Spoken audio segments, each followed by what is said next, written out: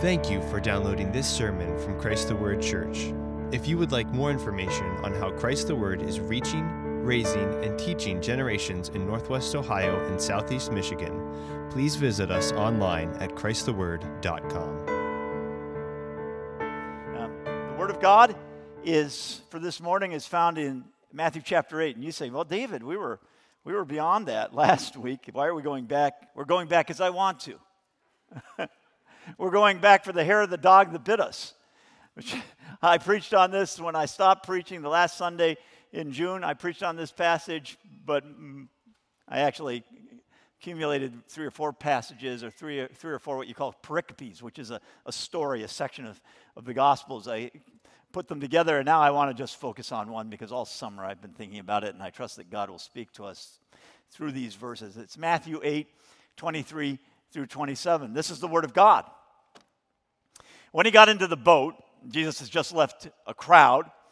He got into the boat, his disciples followed him, and behold, there arose a great storm on the sea, so that the boat was being covered with the waves. But Jesus himself was asleep, and they came and woke him, saying, "Save, Lord, we are perishing." He said to them, "Why are you afraid, you men of little faith?"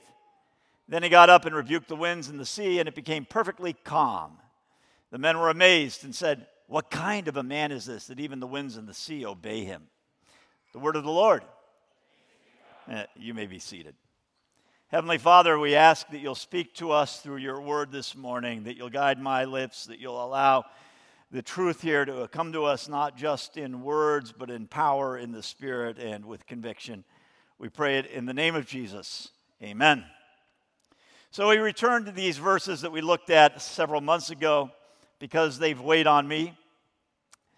We return to them because they are vital for our day. We return to them because the situation we face, and we'll come to this at the conclusion of my sermon, is similar to the situation the disciples faced, perhaps even darker. We return to this because there's a truth here that is powerful and denied, regularly denied, ignored about what we need, the faith that God requires of us. What we have in these verses is a definition of faith, and it's given to us negatively. The situation is disciples and Jesus in a boat. Remember, 4 of these disciples are professional fishermen. They make their living on the sea. They are not people, they're not young, they're not novices, initiates into the art of sailing, of being in a boat upon the waters, but they've done it all their lives. Their father did it before them in some of the instances. We know of 4 of them who were fishermen, that their father preceded them in the task. So they've grown up on the sea, they've lived on the sea, they know the sea, and yet they're scared to death, which means it must have been a terrifying storm. You know, a force 10 gale, whatever. It's something really, really starkly bad. And in the midst of this, fearing for their lives, we have the encounter between Jesus and the disciples that we find in these verses. Now, what we have in these verses is something vital. Jesus criticizes these disciples for their lack of faith. It is what you might call an apophatic teaching about faith. Apophatic is a term that means to define something negatively by saying what the thing is not. In mystic forms of Christianity, where mysticism is found, especially in orthodoxy, you find an awful lot of what's called apophatic theology. Usually this term, though it can be used outside of theology, is spoken of theologically, apophatic theology, which means that you can't know God. He is the vast unknowable. What you can only say about him is what he's not. You can define him in the absence of things. You can't describe light. What you can say is what it's like when darkness prevails. And this is the idea of apophatic theology, very common in mysticism, common in orthodoxy. We are not believers in apophatic theology. We believe that light can be described, that light came to earth, that we are to live as light, and all these things are things that are definable and explainable. And yet in the evangelical world, we have, in the world that you and I grew up in, many of us, in the world that we live in, all of us, The world is defined by the religion of the big-time Christians of our era. Apophatic theology is regarded as nothing. We live in a day that only defines positively, and that's as wrong as defining negatively. Only defining negatively is wrong, only defining positively is wrong. And yet in our day, we don't want to say what Christianity is not. We don't want to say what God is not. We don't want to talk about these negative things. We only want to talk about God is, you are, we all will be, and we leave aside the no, the not, the prohibitions, the commandments, the things that define negatively.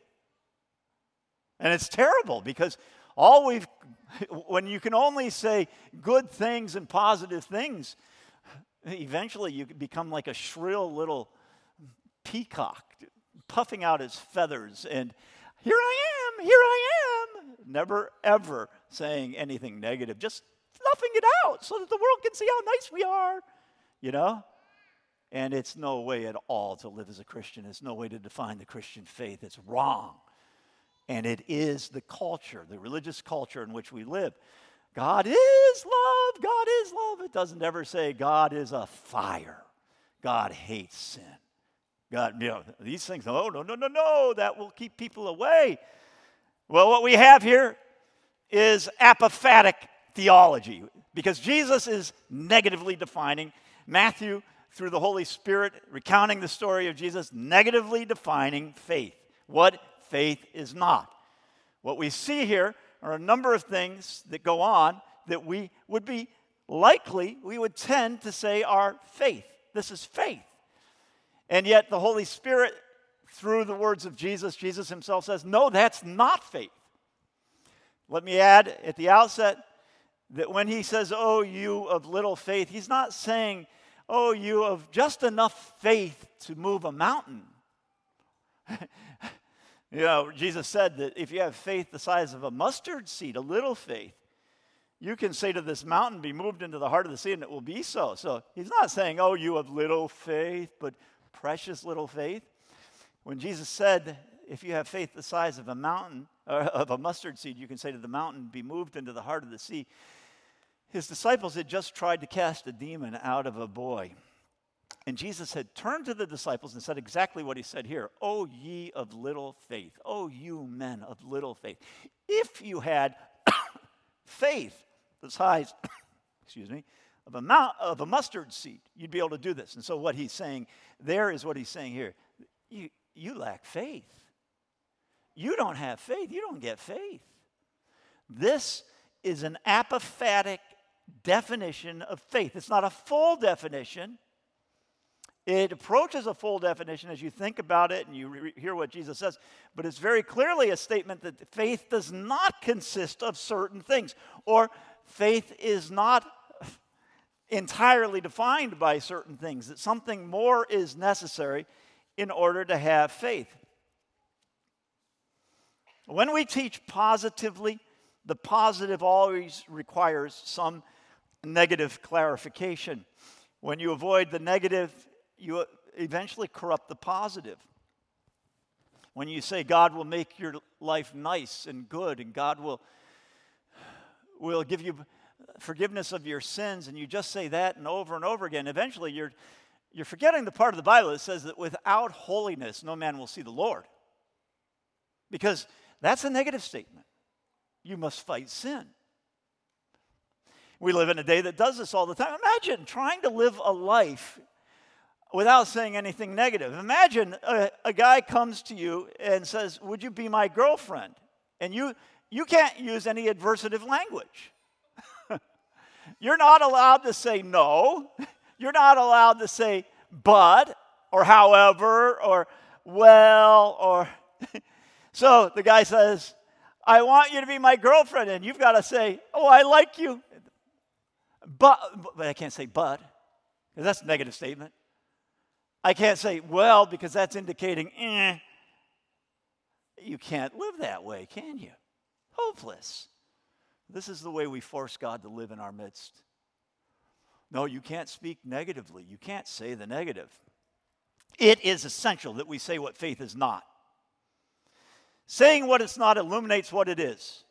And there is no more important, pivotal, decisive question in our lives than what constitutes faith, because Scripture teaches, for it is by faith that you are saved. Now, not that faith saves us, but it's the mechanism, it's the conduit and the channel through which the blood, the glory, the salvation of Jesus flow into our lives. And so faith must be defined powerfully and carefully. By faith you are saved. Salvation rests on faith. And yet the Bible makes also very clear that there is such a thing as false faith. Paul writes to the Ephesians that the goal of his instruction of them is that they might have a sincere faith, which means that there can be an insincere faith. You want a sincere faith, not an insincere faith. Peter writes, to those who have received a faith of the same kind as ours, making clear that there is a different kind of faith, a faith that's not of the same kind as his and theirs, a counterfeit faith. So Jesus attacks what appears to be faith in the disciples here. He wakes up at their cries, at their prodding, and he says, you men of little faith, why are you afraid? And so what we have to understand is that what takes place here is not in itself faith. Now, it can be part of faith. It can be a feature of faith, but it's not the heart of faith. You may say that movement of people is essential to a car, and you'd be right. If the car is going to be a car, it has to be moved. It has to be capable of moving people, whether it ever does or not. It could be put on display and have the ability but never be used. It's still a car. But the movement of people is essential to a car in a sense,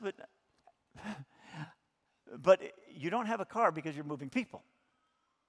You could have a plane or a train. You could have a tractor, right? And if it's a car that gets you to salvation and not a plane, then you're in trouble. So what we have here are things that are consistent with faith, but not the heart of faith.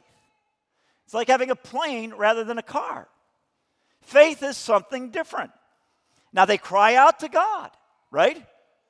And you say, well, surely crying out to God is consistent with faith. Yes, of course it's consistent with faith. Like movement is consistent with a car. But it's not of the essence. Many, many, many people cry out to God. You may have a belief that God is capable of helping you. These men clearly believe that Jesus could help them, right? Otherwise, why would they leave their oars or the sails or the wires, the ropes of the ship and go down and wake Jesus, which is what we're told they do. But belief that Jesus can help, belief in the power of God is not faith. Many people believe that God can do things. We have a great example of that in the Old Testament. We got them everywhere. But Balaam, who looked to God, but was condemned at the end because he didn't have faith in God. But he knew God's power. He prophesied by God's power. You can believe that God has power. You can cry out to him day and night. You can think that that power could solve your need. And you could spend your days asking God to do things and not have faith. And so, I suspect in a few lives here, we may have punctured the conception of faith. That this may be what you think faith is. Perhaps it's even what you've been taught about faith. Perhaps this is the faith that is your faith. These words of Jesus are to you. Oh, you of little faith. You believe that God has power. Good. Demons do. You believe that God has power and you cry out to him for his power. Well, Saul cried out to God. More importantly, the Bible tells us that Esau cried out to God and there was found no room for repentance. He did not have faith. Believing that God has power, crying out to God for power, I'm speaking apophatically now, I'm defining negatively, they are not the essence of faith. Now, Faith will do these things. They are not inconsistent with faith. But the fact that they're there in your life does not mean you are a Christian. It doesn't. It does not mean that you're going to heaven. It doesn't. It does not mean that you've tasted the salvation of Christ. It doesn't. There's something more.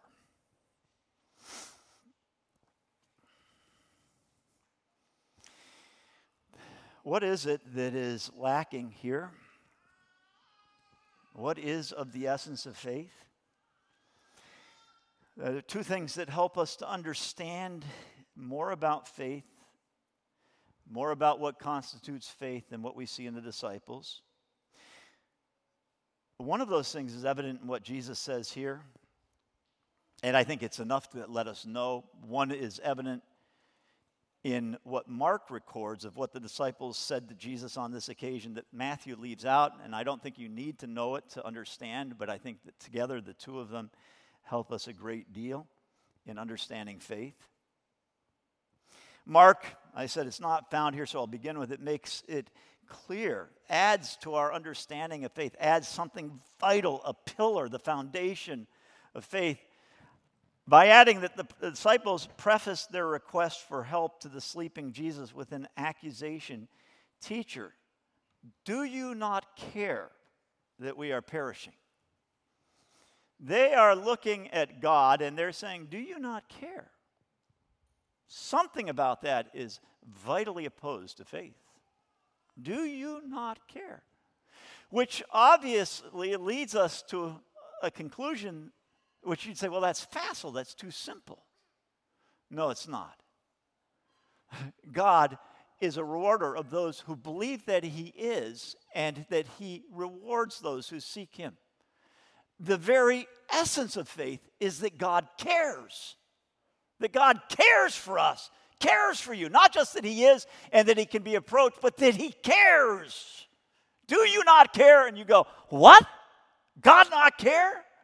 God created you and doesn't care about you. God is a father to you. And we know that the scriptures say that God is a father to all mankind, yet in a very particular way, he is the father of those who trust him through his son. God cares for his children. Do you not care? And of course, Jesus says to them, why are you afraid? This will be hard. This will be a challenge for many of us to understand that faith is ultimately, this word of Jesus is fundamental. It's inconsistent with the kind of fear we see in the disciples here.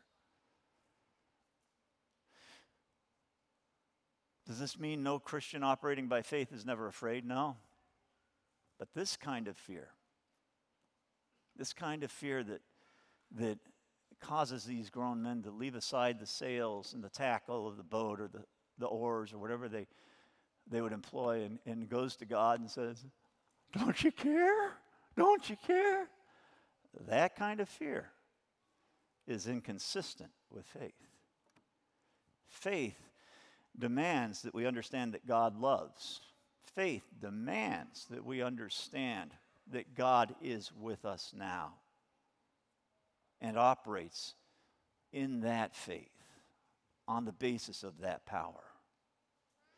Faith is afraid, yes.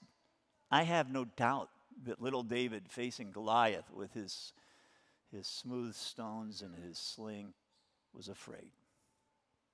But he wasn't afraid. He wasn't afraid the way many of us have been afraid of COVID, stopping doing what we should be doing because we're afraid.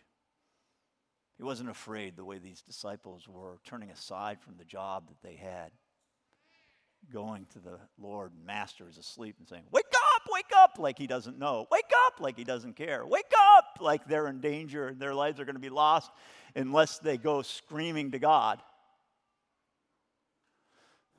It's so interesting, isn't it, that when you read about the stories in the scriptures of great acts of faith, like David with Goliath, I'd use that as one, but there are many others. You don't read about them going crying to God beforehand. Daniel, the lion's den, Shadrach, Meshach, I could go on, and so many of the stories, they just do because they trust God. They don't go crying to God. They know what God wants, and they do it, and they trust. Faith assumes that God exists. Faith assumes that God loves his children and is favorably inclined to those who seek him.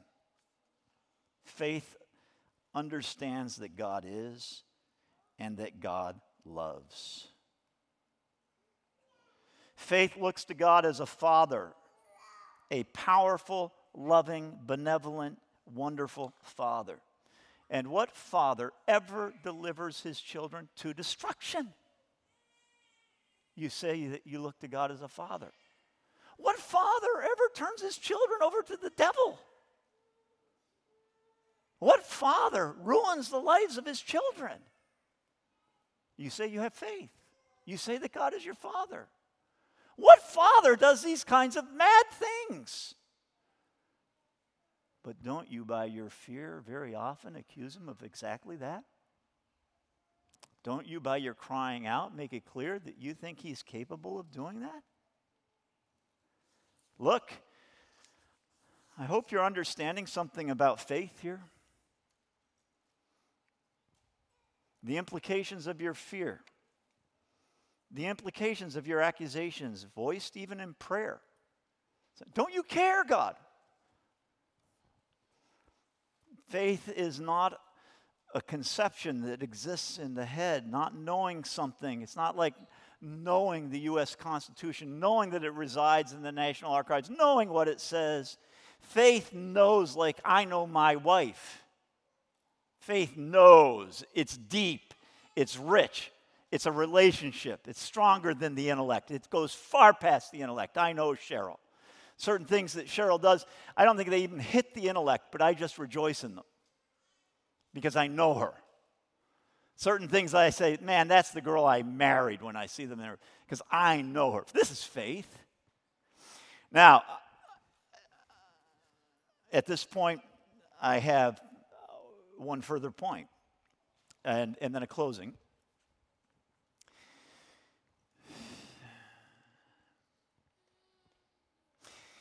I want to say something that I wanted to say in sermons, but I've hesitated to say for much of my life. We are a Reformed church. We believe that God is sovereign. If you don't know the word sovereign, you hear in normal discourse among people in the world as sovereign wealth fund. Singapore has one. China has one. It's where they invest the wealth of the nation. Sovereign means to have the control of a nation, to have all power, all authority. Queen Elizabeth II is called the sovereign of her nation. She's the queen. She rules the nation. She owns the nation. She's over the nation. She can do what she wants. Now, she's not actually a sovereign because there's a constitutional monarchy that limits her powers. So she can't be entirely sovereign, yet she'd be called a sovereign if she were a queen. We can say that nations are sovereign. That means they're not under anything else. They do what they want. They've got large sovereign nations and small, but all of them stand equally in sovereignty, that the land they have and the people they have, they control. We say we believe that God is sovereign. That is fundamental to our character, that God is in control, which means that he calls you. You don't choose him, he chooses you. The Bible says it. You have not chosen me, but I have chosen you to go and bear good fruit. We believe these things. We believe things that are in the Bible. That, for instance, when the Bible says that all things work together for good for them that love him and are called according to his purpose, that is a promise to us who are called by God. Again, God's sovereignty, he calls us. And that if you've had God's call come upon your life, then everything works together for good for you. Everything. All things work together for good for those that love God and are called. And so I want to say to you that when I came to Toledo, I came to a church that was called an Arminian church, which said that God isn't sovereign, that we choose him, that we're in charge, that we can go bad ways, that God is really not in control of lives. And initially I thought, well, it's a small thing. The more years I was the pastor in that church, the more I said, no, that's not a small thing. That's everything. And yet, over the years I was in the church, and I think I've told you this before, I came to realize that many of these people who officially denied in their theology, to the extent that they had a personal theology, officially denied that God chooses rather than that we choose God, who officially deny that God is sovereign in the ways that we affirm. Many of them, when it came to prayer in their lives with God, lived absolutely with a sovereign God. Am I making sense? They prayed to God as though he were sovereign. They respected him as a sovereign. They just denied, in one sense, intellectually, what they believed in their hearts. And so I came to realize that some of these people were actually like me. They were Reformed. They had imbibed the truths of the Reformation. And I think as central as any is that God is sovereign. That we don't choose God, that's not our works that force God to choose us. God chooses us and gives us the power to do works. But now I speak to a church which has formally condemned Arminianism and said, no, God is sovereign, God is in control in everything. And yet I speak to a people, and I include myself, my family, but I include you, who actually very often in our hearts and with our lives don't believe that God is sovereign. And what I've wanted to say and what I say today is that you cannot deny the sovereignty of God in your fundamental being and go to heaven. If you think that all things do not work together for good, for those who love God and are called according to his purposes, you're worshiping another God. And you're actually not worshiping him. You're damning by faint praise another God. This is not the way you praise God, nor is this the God that you claim to be worshiping. This is evil. God is good. And he promises that nothing can befall you that is inconsistent with that love, that goodness, that power, that sovereign choice of you that made you his in the first place. Nothing. So what should the disciples have done? What would have been faith? Would it have been faith to have cried out to God? Perhaps. Would it have been faith to be slightly afraid? Yes. But faith, don't you think at the very least would have required them to continue manning their stations on the ship? To keep paddling, to keep their oars in the water, to live with their actions by what they profess with their mouth. That God is sovereign, that God can control it, that God loves them and is caring for them. Keep the oar in the water. Stop stopping. Stop fearing. Keep your oar in the water. I want to close. Faith is for trials. It's most needed and most valuable when we're in the boat and the winds are raging and we feel fear for our lives. Everything apparently lining up against us, everything seeming lost, and we persevere. We pick up the 5 smooth stones. We say to Nebuchadnezzar, you know, we're not going to bow to your image. We're not. So you can throw us in the fiery furnace, and you will. And our God, he has the power to deliver us. So we'll go into that fiery furnace, and if he delivers us, fine, and if not, fine, he's still God. Isn't that faith? Is this you? In the trials that you face, in the troubles, in your response to COVID, in your thinking about the situation that we are in America today? We live in a time that requires faith, a time when faith is necessary. The Bible very clearly says that at the end, a man of lawlessness will be set loose upon the earth, and that lawless men will commit lawless deeds. Children rebelling against their parents, authorities tottering and falling, so much anarchy and rebellion at the time of the end that the Bible tells us that if it were possible, even God's elect would be deceived into believing that God is not powerful and that Satan is. The time of the end is a time of lawlessness and rebellion, of evil appearing strong and holiness being eclipsed, with the church appearing at its nadir, at its lowest point, powerless, broken, under the boot of oppression. Scripture is not clear on how this time of lawlessness comes to an end.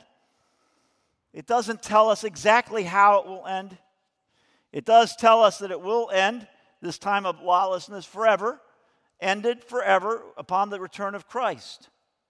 But Jesus asks, when I return, will I find faith on the earth? You know that. Will I find people who are steadily working and walking, who have their oars in the water? Will the people who trust in God, the men and women of faith, will they be scattered to the wind, plowed into the dirt? Will their lives be dissolved amidst the wreckage of the man of lawlessness' hatred? Do they only come back victorious upon the return of Jesus? Is the time of the end a story of the church running, the people of God fleeing, the forces of evil triumphing over and over and over again until finally Christ comes and stops it?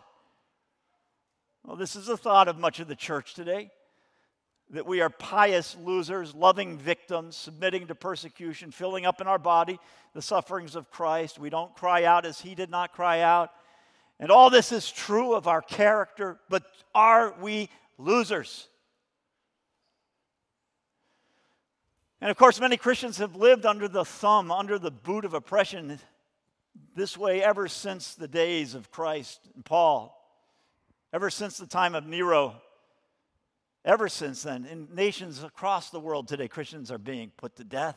They were at the time of Nero, they were at the time of the triumph of Muhammad, they were in the time of the Reformation, they were all over the place. The Roman Catholic Church sent missionaries to Japan shortly after the Reformation. Those missionaries were put to death, and the people who professed faith put to death by the shoguns. Everywhere, Christians have been persecuted, and it has looked like a lost cause.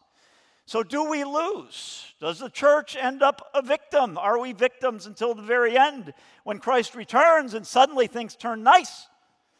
Is the church vanquished on earth only to return from heaven?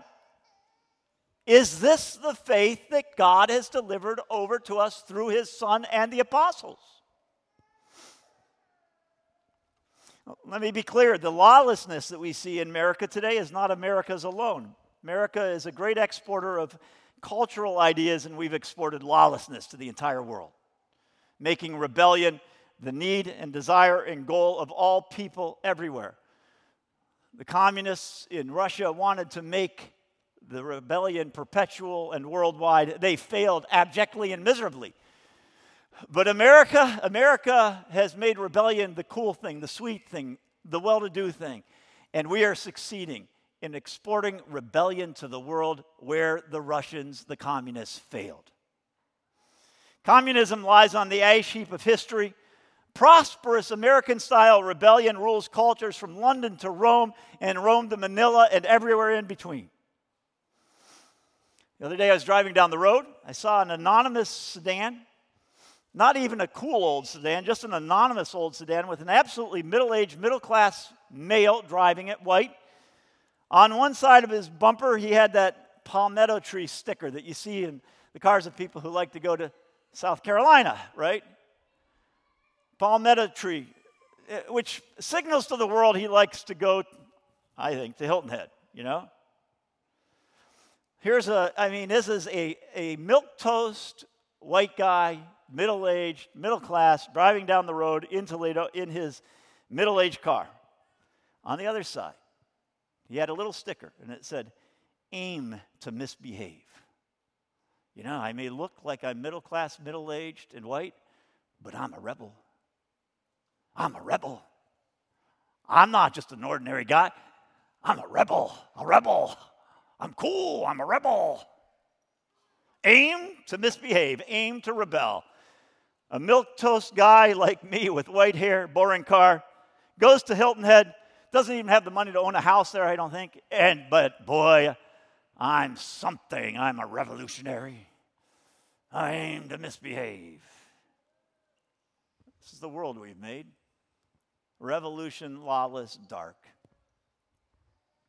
But we are children of God. We don't know exactly how things will end, but we do know the character of our God, and that tells us something about how things will end. God loves his children. He stands by those he's chosen. His children win their battles, always. If they fight, they win. If they put their oars in the water, they get there. And even when they appear to lose, they win. Remember that great statement by a historian who wrote a biography of Paul in the end of the 1800s, who in his foreword said, dedicated to those who would read and be interested in Paul, and he said, remember, Paul died at the sword of Nero. He wrote, remembering that the day was to come when men would name their sons Paul and their dogs Nero. Who won? Who won? At the end of a life of living for Christ, of being stoned and persecuted, God called him home by the sword of Nero, and men named their children Paul. Who won? Who wins this world? Who triumphs? The man of lawlessness or God? God the Son, through his bride, his church.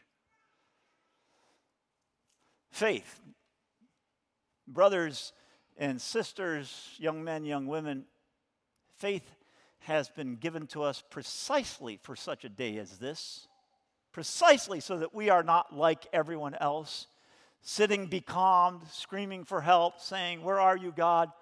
But that we put our oars in the water, that we fight, that we speak, that we live as men and women of God, prepared to conquer because we are the bride of Christ. This is faith. Let us pray. Heavenly Father, I thank you for your word. I thank you for Jesus, who has given his life for us and made our lives lives of richness because we belong to you through him. Thank you for calling us, Father, but I know there are some here who are not called or have not yet known what it is to be called. Father, by the Holy Spirit, impress upon them the reality that you love all human beings and that you want no man to go to his death, but all to come to salvation in Jesus Christ. We don't have to reconcile that with your authority, your sovereign choice. We know that you've told us to come to you. May we come, Father. May everyone here be assured that you are their Father and live in the faith that is the faith of the real man or woman of God. We pray it in the name of Jesus, our great and glorious Savior. Amen.